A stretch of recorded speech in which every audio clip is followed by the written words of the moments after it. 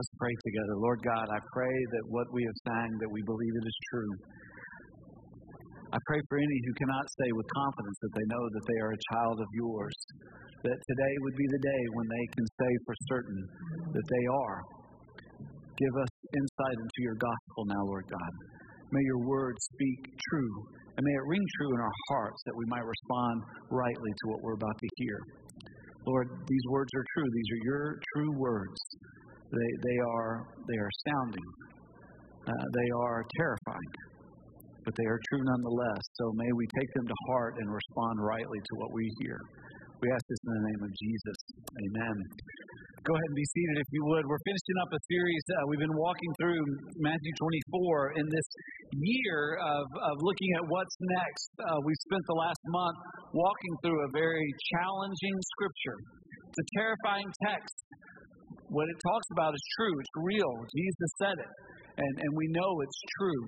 And so as we finish this up, I want us to kind of remember the big picture of what it is we're doing. We're anticipating what God has said He's going to do, that He's going to return. And so we want to understand rightly what that means, and we want to make sure that we are living in light of that reality. So this past month we've been talking about mapping out a vision for our life, seeing where it's going, making sure that we're in line with what God wants for us. Now, next week we're going to be in the book of Hebrews. We're going to detour for just one Sunday, and we're going to study one of my favorite texts out of Hebrews chapter 10. And then the following Sunday, this month of September, is a real opportunity for us. We're going to study and look at what it means to live in light of the weight of glory of the coming of God in heaven. And on these 6 different Sundays, we're going to be doing some special things. One thing that I want to encourage you to be mindful of is that in 2 weeks is September the 11th. That's going to be the 15th anniversary of when our country was under attack. And we're not going to make a big deal about that. We're not going to show images, and we're not going to talk that up.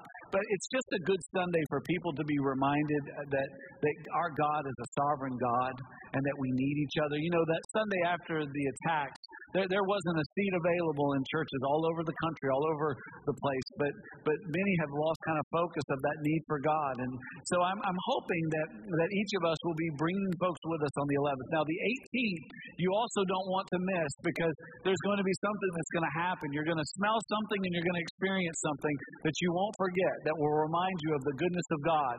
And then the last Sunday of September when David brought in the ark, there was this time when he celebrated and the people were given good things, and he gave them different kinds of treats, and it was kind of a neat celebration. And so the last Sunday in September, we're having Snow Cone Sunday, okay? Judge us if you want to, but don't miss it, all right? Because this is going to be a lot of fun. So pray for good weather, but we're going to have some special times in September. We want to invite neighbors. We want to invite friends to be reminded of this glorious good news of the gospel, and to see what God is doing in the world and what He's about to do. And that's what we're looking at in our text today. You know, everything in this world, every story in this world has an ending. We live in a fallen world, and some of the endings are good and some of them are not. But regardless, everything on this planet as we know it now has an ending. And we need to be mindful of that reality. You know, I don't know if you've been keeping up with our Little League Baseball team, the Bowling Green East. How many of you guys have been watching these games on TV? It's been so much fun, especially for us at Living Hope, because 2 of the players are a part of our church family. And so Wednesday night we were with our group, and the Snyders are a part of our group, and their little boy, Kyle, is on the team. And so we were watching the game, and then out of nowhere, we hear the announcer say, Kyle Snyder will be coming in to pitch. And so all of a sudden, our attention was really increased, and we started screaming and laughing and thinking, oh, this is so great. And then we thought, oh, no, Kyle's pitching in front of 2 million people. I wonder if he's aware of that. And so Kyle did great. It's a terrible picture. His dad took the picture. But it was so much fun to watch him get up on that field and in that moment. And so after we got through screaming and being excited for Kyle, this kid that we prayed when he was born, some of them, I didn't, but some of them changed his diapers, and we've seen him grow up, and here he is now on the diamond. We started thinking about his family. His mom and his dad and his sister Savannah were there, and they've gotten some publicity. We just pictured Kevin just going out of his mind, right? Every picture I've seen of Kevin, he's been standing up screaming. I don't know why. He's just so excited. And then Jill was often calm and collected and intense. And Savannah, as cool as the other side of the pillow. That girl doesn't get worried about nothing. And so seeing them there, cheering him on, it wasn't just Kyle, it was also Davis Moran. So Kyle pitched on Wednesday night. Friday night, Davis gets up to bat in the 5th inning. We're down, and it's an intense moment. And he gets up, and he goes full count. Look at that tongue, boy. Don't you know that's some intensity right there? He's fouling off pitches. I mean, it's like I'm living through every single pitch. And I was so glad he got to first. He took first on a walk, and it was so great. And they showed this picture of his family up in the stands. 4 generations cheering on our hero, Davis Moran, number 9. 4 generations of his family were there. Isn't that cool? I mean, you talk about unforgettable memories. And then guess what? It was over. And they came home last night on a bus. A bunch of people met them at the field. They let loose of some balloons after a police escort there and everything. And then guess what they did? They went home. They went separate directions. They'll be in church today. They'll be at school tomorrow. And just like that, the story is over. I appreciate what Seneca said and what was the group Semisonic sang later. From every new beginning comes from some other beginning's end. And that's true. The way God has made our world is that with every ending there is a new beginning. There's another start. There's a new day. Thanks be to God. As we who believe the Bible look at it, we understand what's happening in the world. We understand that the world was made in harmony with God. And the reason why the world is not as it should be now is because of sin, because of the fall. But we know that God has not abandoned us in our sin. And right now, God is in rescue mode. Right now, any who will trust in Jesus Christ will be saved from sin and given eternal life in Him. But we know that this chapter is going to soon end. God said that this generation that has known the Savior and the power of the Holy Spirit will come to an end. And that ending will bring a new beginning. And that new beginning is the restoration. Jesus taught plainly about this coming reality. He let the disciples know in no uncertain terms that He was going to return again. The reality of this can be terrifying. The text we're going to look at today, like the text we've been looking at all month in Matthew 24, if you take them seriously, and we all should, it gets our attention. And I in no way want anyone to feel manipulated or in any way overwhelmed, because the fact of the matter is if we will have faith in Christ, these words are good words. This is good news for us, even though it's going to be hard getting there. But we can live by faith. And I pray today as we read these words, as I teach you from these words, that the Spirit of God will give you peace. If you've got your Bible, and I hope that you do, take it out and turn with me now to Matthew chapter 24. If you didn't bring your Bible, there's one in the pew rack in front of you. Feel free to use your phone or electronic devices and go to our text for today, which is Matthew chapter 24. We're going to be in verses 36 through 51. Dominic's going to read for us. So Dominic, come on up. Let's all stand together in honor of God's Word. And Dominic's going to read for us of the last section here of this, what is called the Olivet Discourse. This is Jesus explaining what's going to happen when He returns. And so we've looked at it. This is in response. If you look in verse 3, this is in response to Jesus' answering their question. They're on the Mount of Olives. He's been telling them what's going to happen. And now He comes to verse 31. So if you would, Dominic, read that for us. I'm sorry, verse 36. Verse 36. But concerning that day and hour, no one knows, not even the angels of heaven, nor the Son, but the Father only. For as were the days of Noah, so will be the coming of the Son of Man. For as in those days before the flood, they were eating and drinking, marrying and giving in marriage, until the day when Noah entered the ark. And they were unaware until the flood came and swept them all away. So will be the coming of the Son of Man. Then 2 men will be in the field, one will be taken and one left. 2 women will be grinding at the mill, one will be taken and one left. Therefore, stay awake, for you do not know on what day the Lord is coming. But know this, that if the master of the house had known in what part of the night the thief was coming, he would have stayed awake and would not have let his house be broken into. Therefore, you also must be ready, for the Son of Man is coming at an hour you do not expect.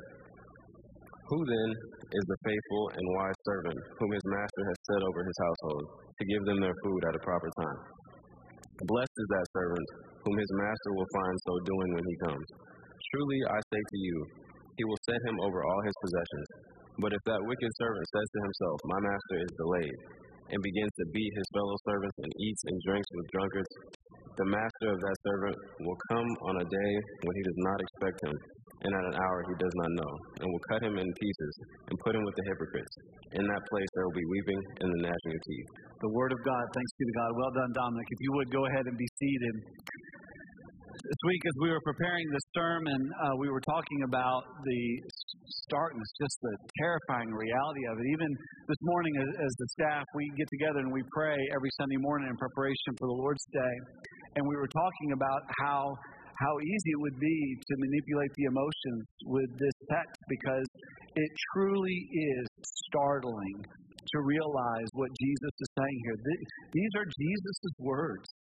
This is God's true word. And this really is what's next. This really is what we need to be preparing for and thinking through. And there's a lot to be said here. I want to encourage you to take away two things. And those are the things I want you to take note of. And again, I've asked the Holy Spirit to drive the thinking into this message, and I've asked the Holy Spirit even today, even in our time, to come and be present so that we can understand this truth. And so I pray that now, and I encourage you in the Spirit to listen and to give consideration to the realities of these words. First thing we need to do is this. We need to be able to be this. We don't know when Jesus is coming, so we need to be ready. We don't know when he's going to come, so we just need to be ready for him to come at any time. We don't need to know when he's coming. If we needed to know, God would have told us. He would have given us a date, and he would have put it in the book, and we would have known when he was coming. But it is a part of God's plan that we not know. It's a part of our faith that is strengthened by simply trusting that he is going to come. And so the fact that we don't need to know means that we don't need to waste time trying to figure out when. The text itself speaks plainly. You go back and read all of Matthew 24, and what you will see, the descriptions of the world and the state it will be in when Christ returns, and you realize that is very much the state of our world today. And Jesus Christ could come at any time. But we don't know the times. We don't know when he's going to show up. And so don't waste your time listening to people or reading people or studying people who say they know when Jesus is coming back. They're con artists. They don't know. There have been people who've done this before. They don't have a clue. I remember when I was in college, I took a very difficult course. It was the philosophy of religion. And we had 3 grades in this course, and they were all going to be 2 tests and a paper. And so preparing for these tests were very intense. And so we actually put together a study group. And in the study group, there was a guy, as we began to study, he went on for about 15 minutes about all the things he knew they were going to be on the test.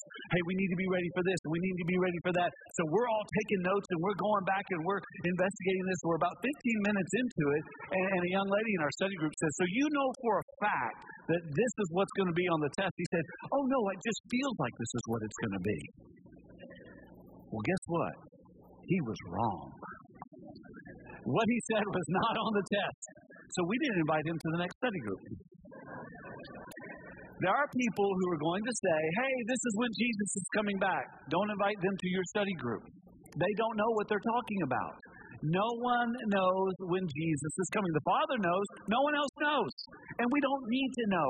If we needed to know, Jesus would tell us. We don't need to know when he's coming. We just need to be ready for his coming. We need to be prepared. Now, Jesus' return, it's announced, but he will come unexpectedly. Look at the analogies. Look at the description that Jesus gives here, what it will be like. In verse 38, he makes it very clear it's going to be like the time of Noah. It would be the time of the flood. He said, during that time, I want you to think about this for a moment. There were people, he said, they were marrying, they were drinking, they were going about their lives. But what was really about to happen was that there was about to be this cataclysmic event that had never been seen before. See, up to this point, before the flood, there had never been any rainfall on the planet. Up until that point, there was still the effects of the original garden, and so water would come up from the earth, and it was a much more of a tropical environment. There had not yet been any rain on the planet, and yet there was this crazy guy, Noah, who was building a boat, a humongous boat that took 100 years, by the way, for him to build, and very few, if any, believed him, save his family. So think about this. There was a world in which there was an event that was coming, and there was a man who was saying, there's going to be this event that's going to happen from the sky, like that has never been seen before. And we need to get ready. And so you need to know, I've built this ark. And so as he's building this, but so few believed. And then he came. And then God brought judgment to the world.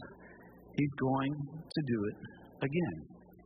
Only those who have entered into his saving grace will be saved. In the days of Noah, it was only those who got into the boat. In our day, it is only those who repent and believe the gospel of Jesus Christ. We know the three circles. We understand God's design, that he meant everything to be in harmony. We know that our world is broken. Why? Because of sin. Here's the gospel. The gospel, the word itself means good news. Here's the good news. God himself has come. He has paid the penalty for our sin, the very things we've been singing about this morning. And through his resurrection, we now can have life. So we need to repent, that is, turn away, repent from trusting in ourselves or trusting in any earthly thing to save us. Instead, we must believe the gospel, believe that God is our Savior, that Jesus Christ is God, that he has been raised, and having believed in him and received his eternal life in us, we can pursue and recover God's design. Only those who believe in Jesus will be saved. And when he comes, only those will be found ready for his judgment. Others will be swept away. They will be destroyed. They will face living death for all of eternity in this cataclysmic event. Think about again, looking at verses 38 through 41. Look at the things that will be happening. There will be women who are working together. One will be taken, one will remain. There will be two men who will be walking together. One will be taken, one will remain. What is Jesus talking about? We're talking about the time when the Son of Man will come. Again, in the days of Noah, there was to be this cataclysmic event when from the sky there would appear this wondrous thing that had never been seen before. And with it would come the judgment of God. And so it is in the day of the coming of the Son of God.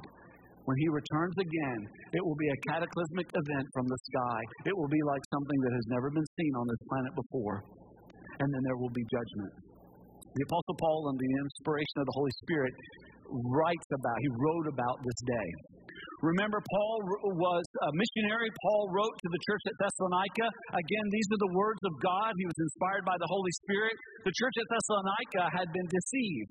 They had been told that Jesus had already returned and that all those who have died and are dying now have no hope. And so he wrote to this church to clarify the fact that all who have died, those saints who believed in Jesus, their souls have gone to be with God in heaven. But there is coming a time when those saints will come back with Christ and their bodies will be resurrected. And then those who remain will be resurrected. Look at this description. This is God's word in 1 Thessalonians chapter 4, beginning in verse 13. It says, "But we do not want you to be uninformed, brothers, about those who are asleep, about those who have died. That you may not grieve as others who have no hope." He said, listen, we want you to grieve because when there's death, there's always grief because the world is not as it should be. God made us to live. That was the harmony that he made. But because of sin, there's now death. And he says, but look, we have hope. Even those that have died, we still have hope because we know they're with the Lord.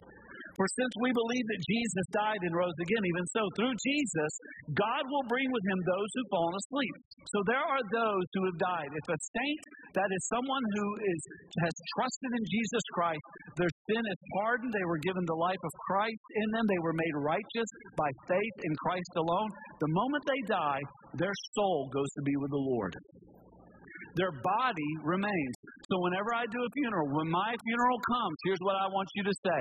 I want you to stand over. I will probably be in a casket of some sort, and you will see my body. It's the shell. I want you to say to one another, this is the shell. The nut is in heaven. And that's the truth. That's the truth. The soul goes to be with the Lord. For this we declare to you by a word from the Lord, that we who are alive, who are left until the coming of the Lord, will not precede those who've fallen asleep. So what's going to happen? This is God's word. This is true. I know this is going to sound strange to some of you, but remember, rain sounded strange to the people of Noah's day. The coming of a cataclysmic event that would change the world seemed unbelievable, but it happened. This too is going to happen. For the Lord himself will descend from heaven with a cry of command, with the voice of an archangel, and with the sound of the trumpet of God. This will be an unmistakable moment. There will be a sound like it's never been heard on this planet before. And Christ will appear in the clouds. And with him will be all the angels of heaven and all the souls of the saints who have died, who are with him now. What will happen? And the dead in Christ will rise first. What does that mean? That means that the dead bodies, that is the shells, will be raised. There will be bodies raised from oceans and grounds all over the planet. Those bodies, those resurrected bodies, bodies like that of Jesus' resurrected body, they will be raised and their souls will descend, and that resurrected body will once again house that eternal soul with an eternal body that will never grow old, that will never get sick, that will never die.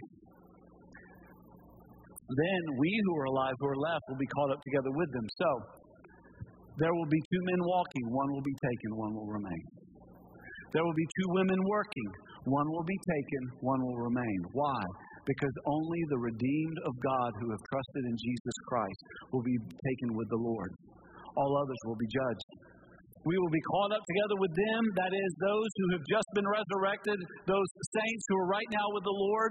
We will be raised with them in the clouds to meet the Lord in the air, and so we will always be with the Lord. Therefore, encourage one another with these words. This is what Jesus is talking about. There is coming a cataclysmic event like has never been seen on this planet. The Lord will return, and we need to be ready. Because Jesus is coming, we need to remain awake to the mission and presence of God. Look at verses 42 through 44. It's easy to get busy with seemingly other important things rather than preparing for the coming of Christ. It's easy to get caught up in what we don't like about the church. It's easy. Look, if you want to complain about something, it's not going to be hard. It's not going to be hard to find things to complain about. But what do you expect in a fallen world? What do you expect with people who are redeemed, who are still living in a fallen land? This is not the way God intended it. I get that. But here's the deal. Are you going to sit around and complain and do nothing? Or are you going to do what God said to do and look forward with hope? Here's the question I would invite you to ask yourself. It's a question that has really rung in my head this week as I read the commentary of D.A. Carson. This is what Carson asked in his commentary, Matthew 24. What would you like to be doing, saying, thinking, or planning when Jesus comes again? What would you not like to be doing, saying, thinking, or planning when Jesus comes again? I don't know about you, but when Jesus comes back, I want to be found trusting in Jesus. I hope I'm preaching the gospel, to be honest with you, when he comes. At least I hope I'm sharing the gospel with someone. I certainly want to be living in a position where I'm trusting in Jesus, where I'm relying on him, where I'm bringing glory and honor and praise to him. Let me ask you, if Jesus came back right now, would what you've been doing this weekend be what you would want to have been doing the weekend when Jesus returned? What about the last couple of months, 3 or 4 months? Is the life that you've been living the life that you want to be living when Jesus comes back? Or do you need to rethink your priorities? Do you need to rethink what it is you're doing with your one and only life? Do you need to think through the lens of the coming of Christ? And do you need to really reassess where's the resource of your time going? Where's the resource of your money going? Where's the resource of your emotions going? We only have so much time, emotion, and money. Where's it going? Is it going towards the things of the kingdom of God? Is it what you want to be found doing when Christ returns? Do the things you want to be doing when Christ returns. Do them day after day. Be faithful in that path of life, trusting in Christ along the way. Realizing that we may not know when Jesus is returning, but we need to be ready. And what do we need to be ready? We need to be ready for what he's going to do. He's going to bring judgment. So we know what Jesus expects in light of that judgment, and it's simply this: obedience. So write it down. We do know what Jesus expects. We don't know when he's coming, so we got to be ready. But we do know what Jesus expects. So be obedient. And so we see some words here, some thoughts. I just want to walk quickly just through each piece of this. We know that He expects us to be faithful. Who then is the faithful servant? Faithfulness is simply love on display. Friends, be faithful. Be faithful. I know some of you are in difficult marriages. Stay faithful to your spouse. If you've been unfaithful, repent and return. In the name of the Lord, return. Because it is right and good. If you are having difficulty being faithful to your spouse, understand that your problem is not a will issue, it's a heart issue. You need to kindle your love for your spouse. This week I dealt with a young person who is dealing with the devastating effects of divorce. And I know some of you're convincing yourself that it's okay to be divorced. It's not. And I know some of you have gone through divorce. And I know many of you would give testimony and say, no, don't be divorced. Don't do it. It's hard. It's painful. It seems like it's the right thing. It seems like it's the easy thing. It's not. Don't do it. Remain faithful to your spouse. Not simply by not getting a divorce, but by investing in love. Choosing to love one another every day and do the same thing with Jesus Christ. Be faithful to Him. And the way you are faithful to Him is by loving Him. He says, who is the faithful servant? Not just faithful, look at the other word, wise. What does it mean to be obedient? It means to be faithful and it means to be wise. Who then is the wise servant? Wisdom is simply love in action. When you're being wise, all you're doing is simply living in the love of God. When we love God, we obey God. And there's nothing wiser any of us can do than to obey God. I say this all the time, and I want you to learn this. I want you to learn this so that you'll know this. That's why I say it all the time. And it's simply this. To know Jesus is to love Jesus. To love Jesus is to obey Jesus. If you are not obeying Jesus, it's because you don't love Jesus. And if you don't love Jesus, it's because you don't know Jesus. To know Jesus for who He really is to love Him. And to love Him is to obey Him. If you're not obeying Him, it's because you don't love Him. You want a heart of wisdom? Love Jesus. Love Jesus and obey Jesus. Ask yourself a simple question. Does your life model a life of love for Jesus? If not, why not? It's a simple answer. If you don't love Jesus, it's because you don't know Jesus. To know Him is to love Him, and to love Him is to obey Him, and to obey Him is to be wise. Jesus expects us to be wise, faithful servants who are hopeful. Look in verse 47, last part of 46. He says to give them their food at their proper time. These who are faithful and wise, there's going to come a blessing. Truly I say to you, He will set him over all his possessions. Listen, this is the hope that we have. We know that Christ is returning. We know that Christ is with us now. All that hope is confidence in love. If you are not confident of the love of God in your life and for your life, then you don't have hope. And if you don't have hope, you live horribly. You are not kind and you're not helpful. Look at verse 48. But if that wicked servant says to himself, my master is delayed, and begins to beat his fellow servants and eats and drinks with drunkards. What would lead a person to do that? I'll tell you what it does. A person who does not believe in Jesus and love Jesus hurts other people, abuses other people, including themselves. Some of you have been drunk this weekend. Let me tell you why. Because you don't have hope. Some of you have been viewing pornography. Let me tell you why. Because you don't have hope. Some of you have been mean, distempered, downright awful to other people. Let me tell you why. Because you don't have hope. See, if you love Jesus and you know that He loves you, there's hope in your heart. And that hope leads you to kindness.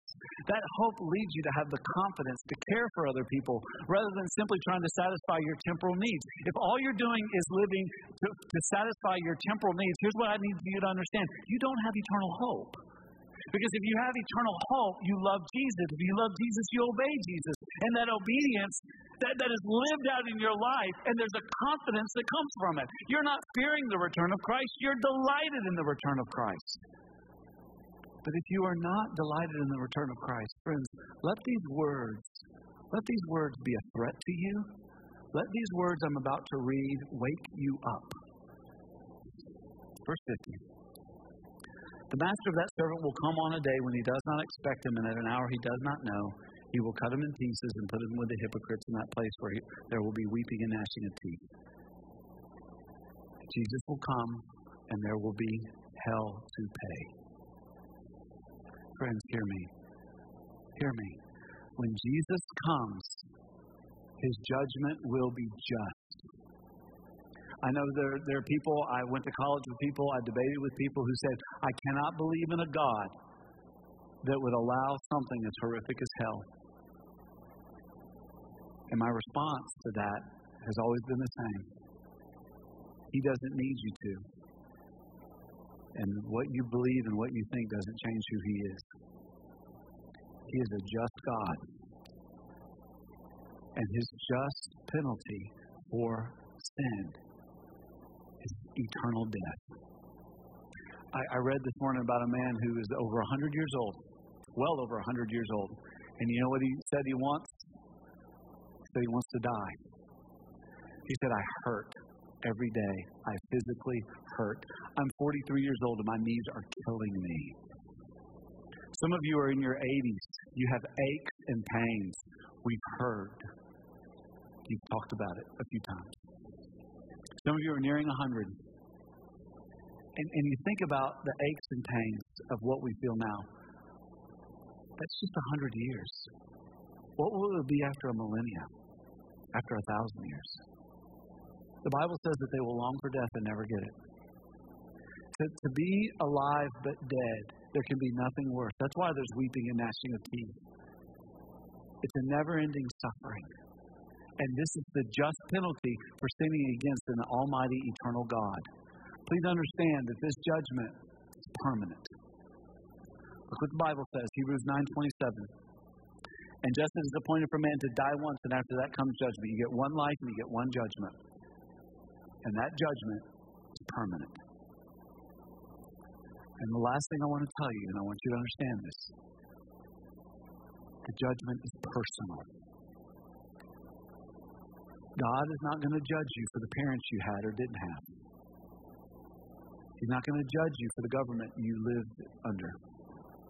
He's going to judge you for your actions and attitude.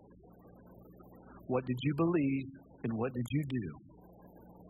Did you love Jesus, repent, and trust in Him? Or did you choose your own self-salvation of temporary things that will not provide for your eternal soul? If you are in a situation right now where you're trusting in anything other than Jesus Christ to be your hope and your happiness in your life, I want to beg you not to leave this place until you've repented and believed in Jesus Christ. You may have questions. We're here for that. We can help you. Some of you claim Christ as your Savior. Does anyone in your workplace know it? Does anyone know it in your family? Does anyone know it? Are you a part of the rescue? Are you sharing it with them? On your way out today, we've got lifesavers, except over here, I think some kids raided that one. Sorry for those of you that were over there. It wasn't me. I had a few, but I didn't have all of them. We want you to take a lifesaver with you. Two things we want you to remember. One, God has called you to be a part of His life-saving operation. And understand, this is sweet. To have Christ in your life is a sweetness. And so as you go and as you take that with you today, take with you the truth of the sweetness of Jesus that we need to be sharing with everyone around. But some of you, you're not living in preparation for Jesus' return. And here's what I want to encourage you to do today. Come get on your knees and ask God to renew your hope and your faith in Him. Some of you need to be praying not maybe for your marriage, but maybe the marriage of someone you know and care about. Maybe you need to ask God to wake up some folks that you know that are not ready for this cataclysmic event that is coming, the return of Jesus. Ask God to do a miracle today. And do that as we profess our own faith and what we've decided to do. Let's stand together as we pray to get ready to respond. Father, this is intense stuff. This whole idea is just overwhelming to me because I believe it. I know it's true. And I also know, God, it's so easy for me to get distracted with worldly, temporary things and lose sight of the fact that there are many in our world, many who are even here right now, who need saving faith. They need to trust in You, and I pray that they will. And I pray that we will all be a part of living hopeful, being helpful to let others know so that they can be disciples. But God, there are many today who need your help. They need your strength. So hear them as they come and pray and ask for you to intervene in their life. And for those of us who sing, may we sing this now as not only a song of dedication, but a song, a statement of affirmation of our own faith. I ask you to do this now in the name of Jesus. Amen.